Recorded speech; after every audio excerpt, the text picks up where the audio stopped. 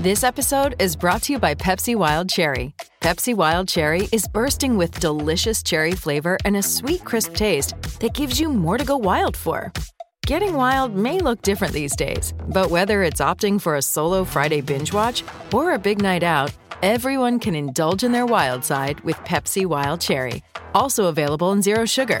So grab a Pepsi Wild Cherry and get wild.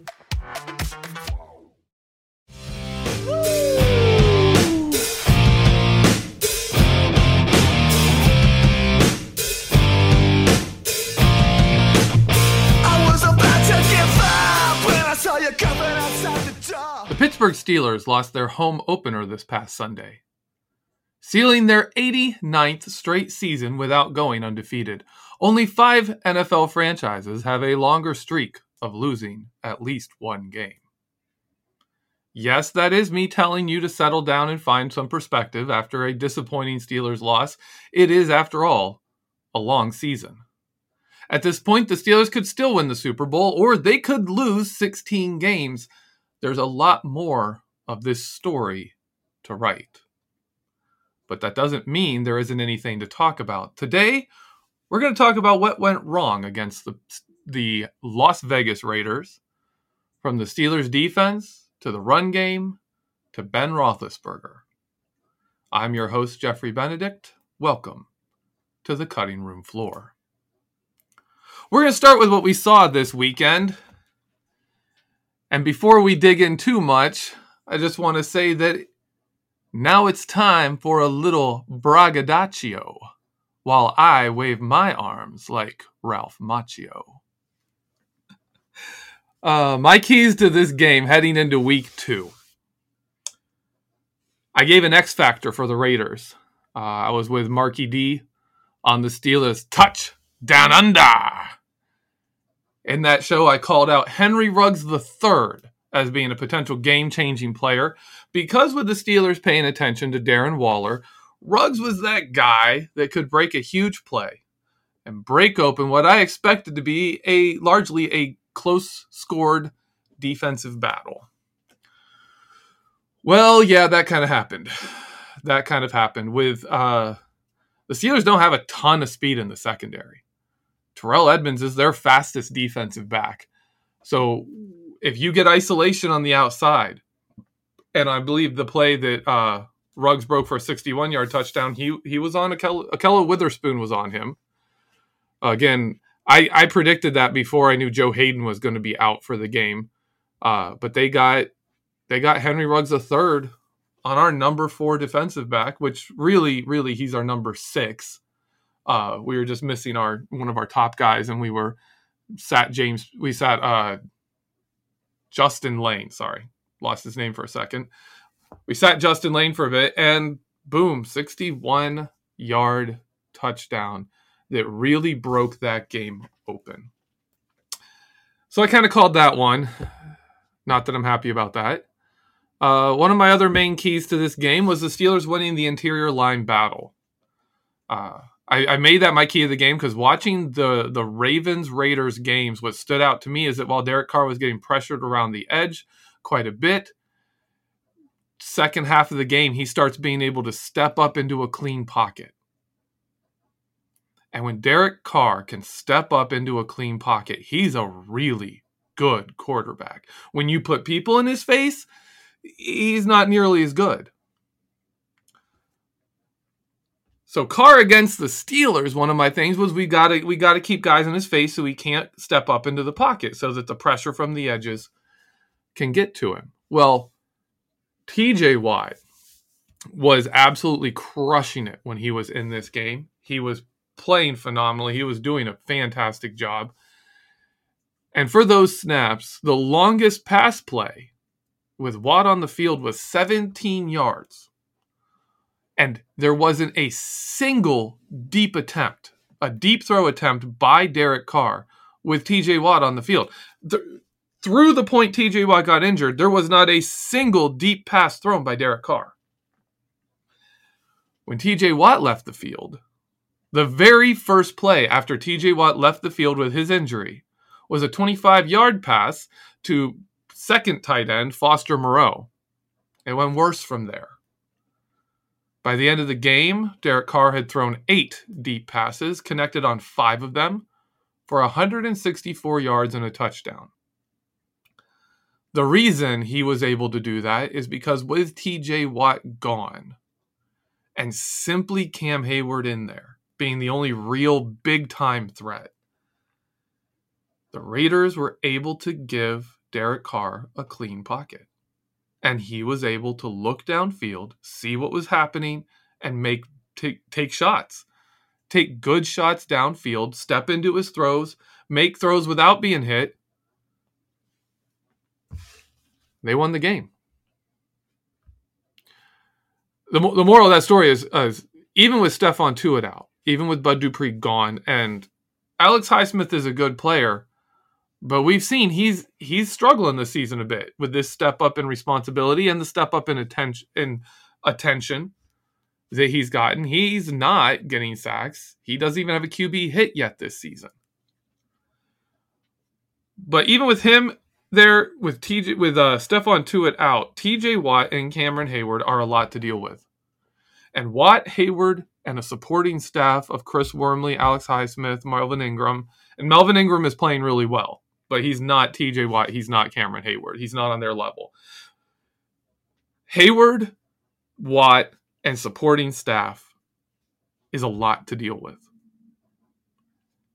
Just Cam Hayward and supporting staff was not too much for a banged up Raiders offensive line. They were able to shift the pocket to count for Hayward's penetration. And really the offensive line just had to steer Cameron Hayward to one side of the pocket and let Derek Watt go the other way.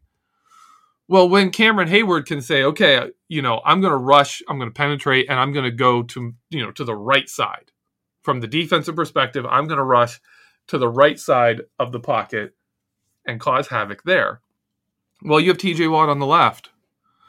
Like you can't just be like, okay, I'll take a step to the left. No, you're taking a step towards TJ Watt. You're taking a step towards getting lit up. You're taking a step towards a fumble. You are taking a step towards a big defensive play. You can't do it. With just Hayward, you're able to step outside. That was a huge problem for the Ravens. That's a big reason the Ravens lost, is they were not able to contain Derek Carr. They were not able to crash his pocket. They were not able to put people around his legs, bodies around his legs, people in his face, hands, and threatening to swat the football away. They weren't able to do that, and the Raiders came back on him with Carr throwing deep downfield. The Steelers, despite the success they had defending Darren Waller, like I said before, they're one of the best at defending tight ends in the National Football League the last 3 seasons since they drafted Devin Bush, brought in Terrell Austin, and brought in Minkah Fitzpatrick. They've been one of the best. They did it again. That was different. But it didn't matter because in the end, when they could not disrupt Derek Carr's pocket, Derek Carr was able to throw downfield. For 5 of 8 for 164 yards and a touchdown. You're not going to win a game when you give that up to the opposing quarterback and your offense isn't scoring. That's a shootout. If you're giving up deep passes like that, that's a shootout. That's over 20 yards per attempt on deep balls. You don't even want to know what the Steelers put up on those numbers. It was awful. Talking about Darren Waller, I put this clip up on Twitter because CBS, right as it came back from the half, I was watching, I was just like, yes, oh my goodness, thank you, CBS, because I don't have all 22 film yet, which is awful and stupid. But CBS puts up the all 22 film, and they show how the Steelers are bracketing Darren Waller, putting a linebacker on him with a safety back behind him, and they're bracketing Darren Waller and shutting him down. I put that on my Twitter, which is at Fantaskippy, PHANTASKIPPY, at Twitter, on Twitter. I put it out there because that's the same bracketing strategy we use when our linebackers get matched up on wide receivers in the slot. It's the same thing we do. We do it a lot. It works really well. You get burned doing that a couple of times a season. I mean, really, like 3 or 4 times a season, they got burned on that in 2020. notably in the playoff game, and he put it on there like, look at this, Keith Butler putting linebackers on wide receiver. He's the worst defense coordinator ever. Yeah, you get beat with that a couple of times. The fact that people don't see it all the time and don't complain about it every single week is because it works. You will not hear people complaining, how could Keith Butler put a linebacker on Darren Waller? You know why? Because it worked. He did it all game. He did like 60, 70% of the game.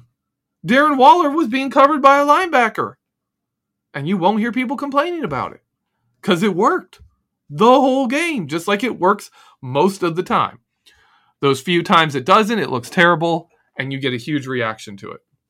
Moral of the story there is, you know what? Be more knowledgeable. That's the thing.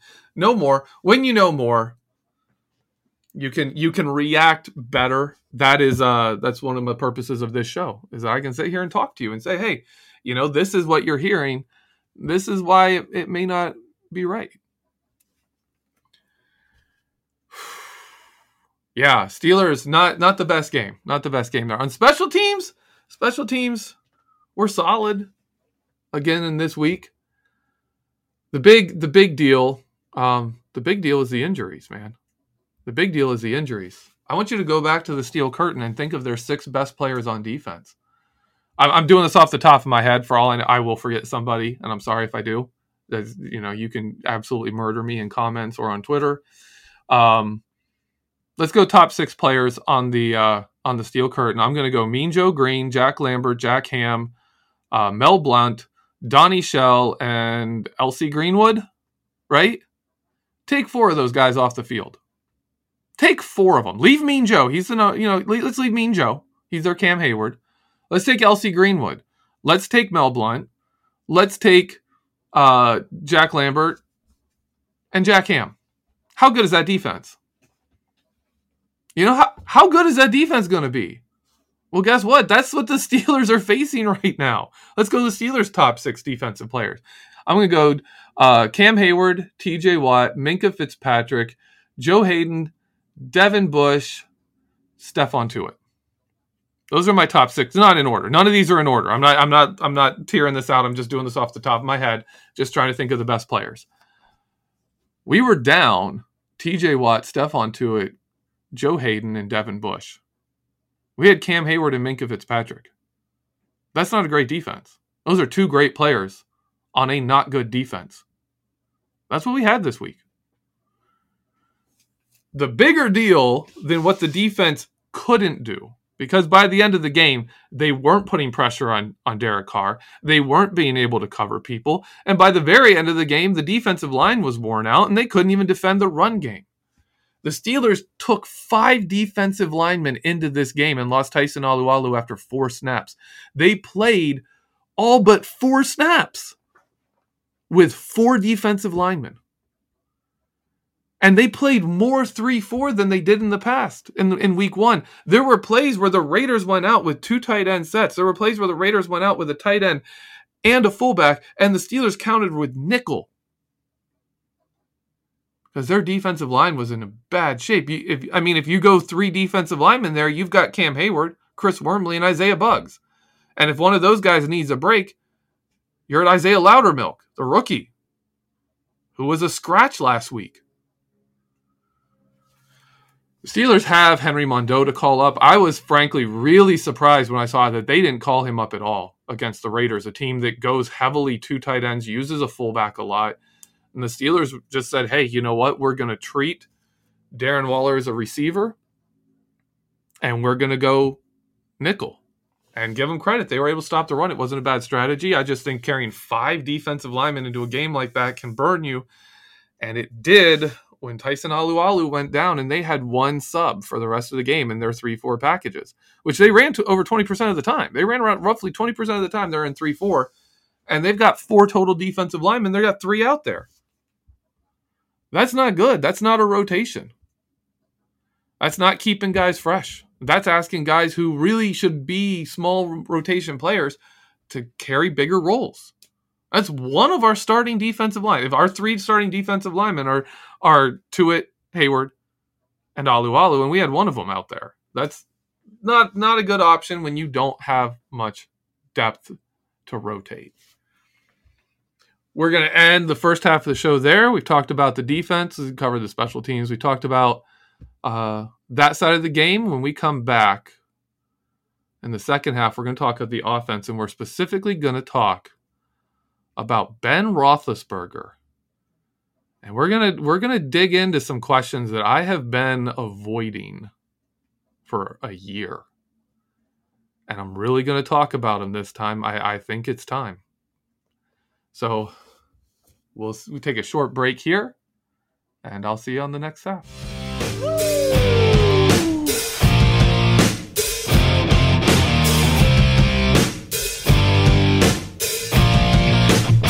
I was about to give up when I saw you coming outside the door.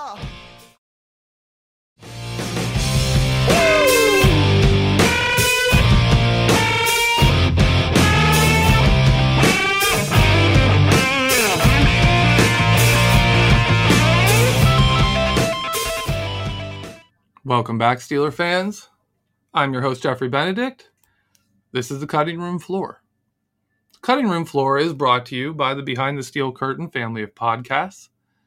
Each of my previous shows, I've been talking about a podcast that I found particularly interesting that past week. This week, I'm going to talk to you about Dave Schofield and the Steelers Stat Geek. Steelers Stat Geek runs every Thursday. And it's Dave Schofield's chance to talk to you about statistics that he finds interesting or relevant for the upcoming week's game. And I'm not talking about how many yards did this team run for? How many yards did their quarterback throw for? What's the quarterback rate? Not just simple stats. He'll cover that stuff. But he looks for more interesting and stats that will tell you more about what to expect in the game. For example, this past Thursday, if you listen to Dave's show, he told you about the different personnel groupings the Raiders use compared to the Bills.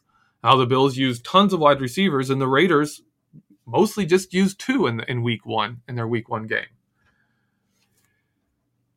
And he talked about how that would impact the Steelers' defense and how they would need to defend the Raiders and how different their game plan would need to be between the Raiders and the Bills. Like this is kind of the information you can get from Dave Schofield's Stat Geek.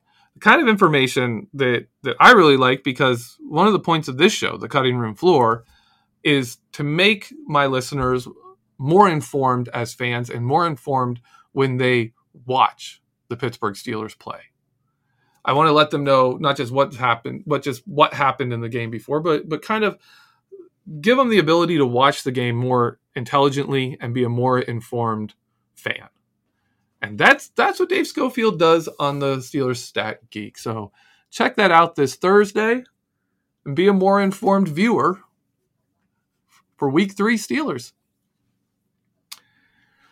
In the second half of our show here, we're going to talk about the Steelers offense in this game. If the Steelers offense could be summed up in one word, it would probably be offensive. That was a joke. Hope you enjoyed it. The Steelers scored 17 points against the Las Vegas Raiders. I get that wrong too much. They scored 16 against the Bills. Now, the team scored 23 points because they had the blocked punt for a touchdown. But the offense only scored 16. So in the first 2 weeks, the Steelers have scored 33 points on offense. If you were to sit there and say, through 2 weeks, an NFL team in the current modern day NFL, where teams average well over 20 points a game, if you were to say a team scored 33 points in their first 2 games, you'd probably say, you know what, that team's lucky if they won a game. If they won a game, they're fortunate. They're probably 2-0. And they're probably 0-2. And it's very, very unlikely they could possibly be 2-0, scoring 33 points. So while we've covered the defense and the lapses the defense had, mostly due to injuries, in my opinion, the offense was a problem. Because while the defense was down 4 of their top 6 players and several other important key figures, the offense missed exactly 11 snaps from Trey Turner, and they had everybody else.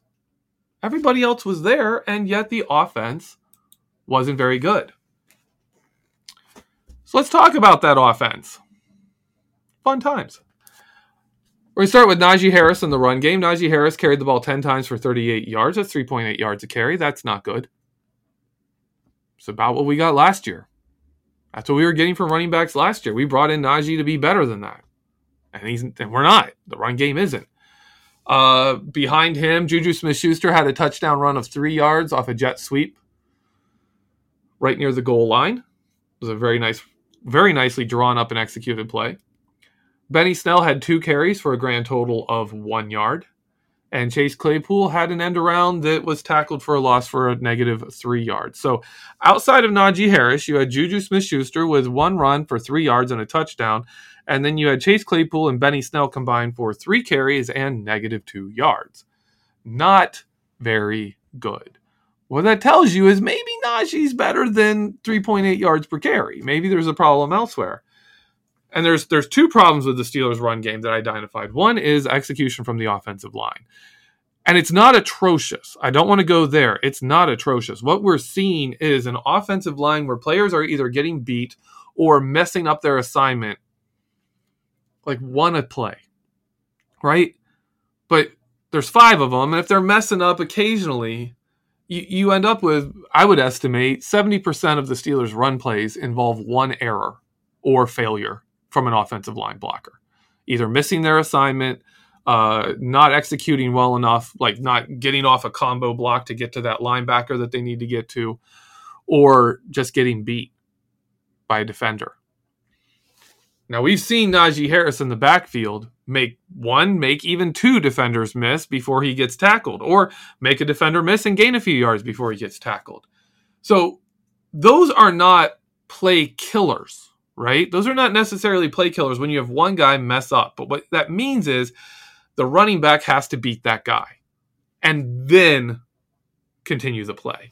It means that instead of a wide open run lane, there's a guy there that he has to deal with to slow him down, to make him cut outside, to make him, make a spin move, something like that, that's going to slow down the play and allow other players to get to him or other people to get off blocks to get to him. That compounds with another problem the Steelers have had, which is being outnumbered in the box. Now, most NFL advanced stats places will give you like average number of players in the box or number of runs against an 8-man box. Well, that's not the best sign of how much the defense is stacking the box. For example, if I have 1 wide receiver, 2 tight ends, a fullback, right? A running back and a quarterback, 5 offensive linemen, 11 players. But the key is 2 tight ends in the box and a fullback. I've got 3 extra blockers in the box. So I've got 5 offensive linemen and 2 tight ends and a fullback in the box. That's 8 blockers with 1 runner, the running back. The quarterback, obviously on offense, doesn't count because unless he's like Lamar Jackson and he's actually running the ball, Ben Roethlisberger doesn't count as a blocker. So you've got 8 blockers and a runner. Well, if the defense has 2 deep safeties, 1 cornerback out on that wide receiver that we have out there, and the rest of the players in the box, that's 8 players in the box. You've got 8 players in the box, and I've got 8 blockers. If we nail our blocks, all of us, all 8 players, all 8 blockers nail their blocks, that running back is running free until those safeties come and get him. Now, if I do 3 wide receivers and they put 1 cornerback on each receiver, and I've got 1 tight end and 1 running back, I've only got 6 blockers. Once I hand to the running back, there's the tight end and 5 offensive linemen as blockers. I've got 6. Now, if the defense has 3 cornerbacks and they go single high safety, 1 safety, 1 deep safety, that's only 4. They've got 7 guys in the box. And if they put those 7 guys in the box, I've only got 6. That doesn't count for like, oh, how many runs against an 8-man box? No, it doesn't count for that because there was only 7 in the box. But the defense has +1. They have a numbers advantage. They have 1 more player than the offense does. And in those circumstances, now the scheme of the run play has to negate one of the defenders, or the running back has to make that guy miss. And now if you get a defender free from their blocker, right? Your offensive lineman messes up his block and that defensive tackle gets a little bit free, gets a hand on Najee. Najee has to spin off of that and change his lane and go outside. That 7th defender, that +1 defender, may not be accounted for now. Because oftentimes it's like, okay, we take the guy farthest to the left, we're running to the right, so the defender farthest to the left in the box we'll leave unblocked. And we'll hope that the traffic and the distance and how fast we hit the hole means that he doesn't get to Najee Harris before Najee Harris gets yards, right? Or gets through that hole. Well, now if Najee Harris is slowed in that hole or has to make a move, that's bought that seventh defender time to get there. And that's what we're seeing more than anything else is any mess up at all by the offensive line means Najee is toast because the defense has +1 in the box. Now, that's what I really want to cover for this section is why we are seeing so much single high safety. Every defense wants to play single high safety so they can put an extra defender in the box. Everybody wants to do that. The Steelers want to do it. Why are teams able to do that against the Pittsburgh Steelers when they weren't before? The reason they weren't before, and this goes into one of my big things I talk about with Ben Roethlisberger. Ben Roethlisberger and a deep threat, right, were a great combination for years. Always had great stuff. Martavis Bryant, Mike Wallace, Sammy freaking Coates, right? When they had those guys, the offense rolled. In fact, I used to bring this up, the statistical correlation to the Steelers offense scoring lots of points and Ben Roethlisberger having really efficient passing, like yards per attempt, touchdowns to interception ratio, correlated more to whether the Steelers had a Martavis Bryant or Sammy Coates catching the ball than if they had Antonio Brown on the field. And that's crazy. And people would tell me I'm crazy. And I'm like, yeah, that's kind of crazy. But in the end, I want you to consider it this way when you say I'm crazy, because you should. A wide receiver, in the end, is a tool in the hands of a quarterback, right? They are just a tool that the quarterback has to use. So if you have a Randy Moss, right, and you send him to Oakland where the quarterback can't throw deep, he's not going to be that good. He's not. Look at Mike Wallace. When Mike Wallace left Pittsburgh, he wasn't as good. Why? Because the first place he went, the guy didn't have the deep ball that Ben Roethlisberger had. Look at DeAndre Hopkins before they drafted Deshaun Watson. The year before they drafted Deshaun Watson, DeAndre Hopkins had nothing for stats. It wasn't because he wasn't good that season, because their quarterback stunk. Remember the games Antonio Brown played when Ben didn't play. Remember Juju with Devlin Hodges. When Devlin Hodges and Juju Smith-Schuster couldn't put together like anything. They couldn't get anything going. Juju was our leading receiver with Ben. Our leading receiver with Mason Rudolph in 2019. With Devlin Hodges, he couldn't do anything. Whereas James Washington with Devlin Hodges was our number one receiver. With any other quarterback, Washington's number 4. Like this is just, get the idea. Quarterback is so important for a wide receiver. Wide receivers that fit a quarterback's strength. And when we're talking Ben Roethlisberger, that means a deep threat guy. And let me tell you why real quick here. Single high safety, right? Man cover on the outside. If that guy's Martavis Bryant, that cover corner plays him straight up. If he beats that corner, that single high safety has to get over to the sideline to defend that route. If the guy takes inside leverage, Martavis Bryant's going out to the sideline. His job is to just run his route physically enough that there's enough space to the sideline that Ben can throw it. You got the defender on his inside shoulder. Ben leads him outside, has enough space to the sideline to lead him there. When he sees the ball going there, boom, he cuts outside a bit, and the defender is straight up behind him. When he turns to his right, defender's on his left side, defender's behind him, angle that over, make that catch, big gain. If that defender takes outside leverage and you win inside, right? You win that route to the inside. Now you don't throw the sideline. Now you have to throw the middle, which means the single high safety is a bigger threat. Ben Roethlisberger's best ability. You remember those pump fakes? You remember they say, oh, he holds the safety because he would look like Antonio Brown's side.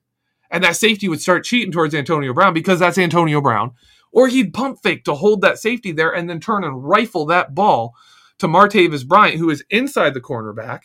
Therefore, the cornerback isn't between Martavis and the quarterback. He doesn't have to lob it over him. He can throw a laser right to him. And that safety being held in the middle of the field means he doesn't have time to get over there. The Steelers used to absolutely torch single high safeties if they didn't cheat to that deep threat side. And if you did cheat to that side, now you've got who's helping with Antonio Brown? And that's the basis of those Steelers offenses. And that's why it correlates more to that deep threat, because if that deep threat's not out there, now you can go single high safety, load the box to try and deal with Le'Veon Bell, and give Antonio Brown's defender help. When you had that deep threat, you couldn't, because Ben Roethlisberger was so good. on those deep routes against single high safety. So teams played 2 deep. They played 3 deep safeties just to deal with Ben Roethlisberger and that deep threat wide receiver. But now we're seeing Ben Roethlisberger in 2019. We saw it a bit in 2018. We saw teams able to play single high safety, especially in 2019. We saw teams play single high safety and get away with it. Early in 2020, we saw it. And the Steelers went out and drafted Chase Claypool. I'm going to say Chase Claypool is the best pure deep threat we've had since Mike Wallace. I think Claypool actually is a more well-rounded wide receiver and should be a better receiver than Mike Wallace. And I think he is talent-wise. And when you watch him play, I think he is that guy. He's better than Mike Wallace. And yet, teams aren't putting 2 deep safeties. They're not afraid to go single high safety against the Steelers team. And there was a play in this game that stood out to me. If you remember, Chase Claypool in the end zone, reaching back up over the defensive back, trying to catch a ball, got hands on it, but as he's coming down, he doesn't really have it well secured, and the defensive back has his hands in there and is able to swat it away. You hear a lot of, man, Chase Claypool's got to be the guy who can bring that ball down. But when you watch that play, and this is a play I put up on my Twitter feed. It's at Fanaskippy.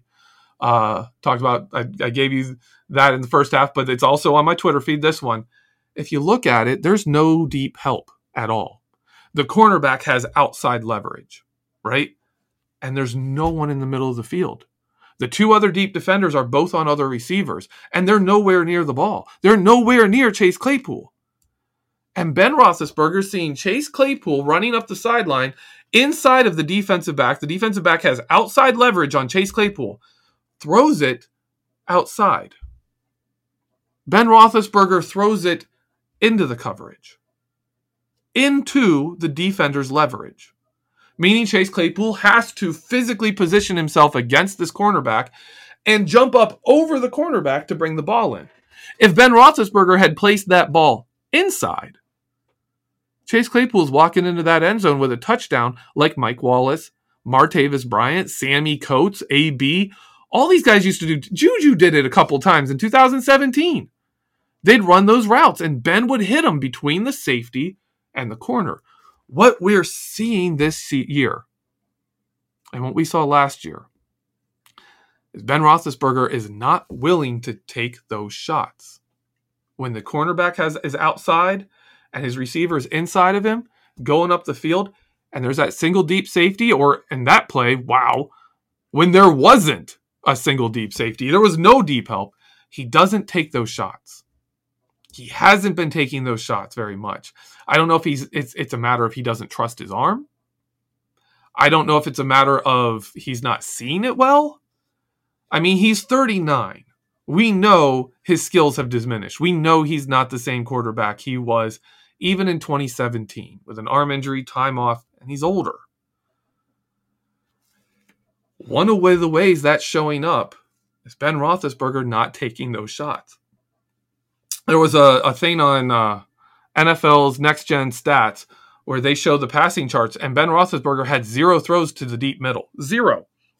And he hasn't had many the last 2 seasons. And people are saying, why? What's wrong with the offense? What are they doing? Why aren't they throwing deep? And some people are saying, that's because Ben Roethlisberger can't throw a ball more than 17 inches. Well, the truth of it is teams are playing single deep safety, and Ben Roethlisberger is not willing to test that deep safety. That's it.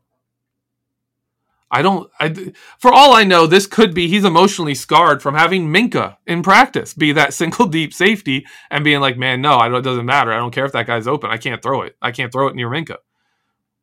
But even when they don't have good safeties, other teams don't have good safeties, we need to see him throw those. Because until Ben Roethlisberger shows that he can hit those deep balls, when the safety is back and the cornerback has outside leverage, until he's willing to test those and beat those safeties and make those throws downfield, we're not going to see 2 deep safeties very often. We're not going to see, because of that, a box where we have the same number of defenders as blockers. We're not going to see the run game take off. We're not going to see the underneath routes open up like they did for Antonio Brown, Jesse James, all those guys, right? When we had those deep threats, even though we have Chase Claypool, one of the better deep threats we've had, We won't see that until Ben Roethlisberger is taking those throws, making them pay for doing single high safety coverage, and beating the defense and forcing them to put multiple safeties back there. And the big question is, can Ben Roethlisberger still be that guy? Or is that era gone? Because if that era is gone, then we are seeing the swan song of a quarterback who really, for this offense to get going, they're going to need to be able to take a single high safety look with defenders with +1 in the box and have an offensive line that just executes the run perfectly 95% of the time so that Najee Harris can make yards. That's it. Sometimes football is that simple. If you can't beat them deep, you're going to have to do it like we did it with rookie Ben Roethlisberger and Jerome Bettis, where they said, this quarterback's not that good at throwing the ball, but we've got to put +1 or even +2 defenders in the box. And that Steelers team would still run on them. Because they were that good. They were that good at executing on the offensive line. Their blockers were that good, and Jerome Bettis and Deuce Staley were making them pay. And then Willie Parker would shoot through those gaps and boom, big gains. Because the blocking was perfect. Well, the blocking's not perfect right now. Either the blocking has got to become perfect in their execution, or Ben Roethlisberger has to force defenses to stop going single high safety against our 3 wide receiver sets. One of those two has to happen, or this Steelers offense is going to be stuck where it is. And we're going to be watching this season saying, can the defense just be so incredible that it doesn't matter how bad the offense is? That's the question, ladies and gentlemen. That's what to watch for in the next game. Hopefully, in my mind, Ben Roethlisberger gets it warmed up, gets it going, starts making those throws, starts beating those safeties, making teams put 2 safeties back. The offensive line gets together, and we see Najee Harris running wild like Le'Veon Bell was doing. And we see the passing game come together because they've got to back off. If that happens, man, we're going to be a heck of a team. But it has to happen. Or this season's just going to be another one we look at and say, wow, what went wrong? And the Steelers will have to find a new quarterback after this year. So that's our show for today. Thank you for tuning in. Thank you for listening. Have a great week and go Steelers.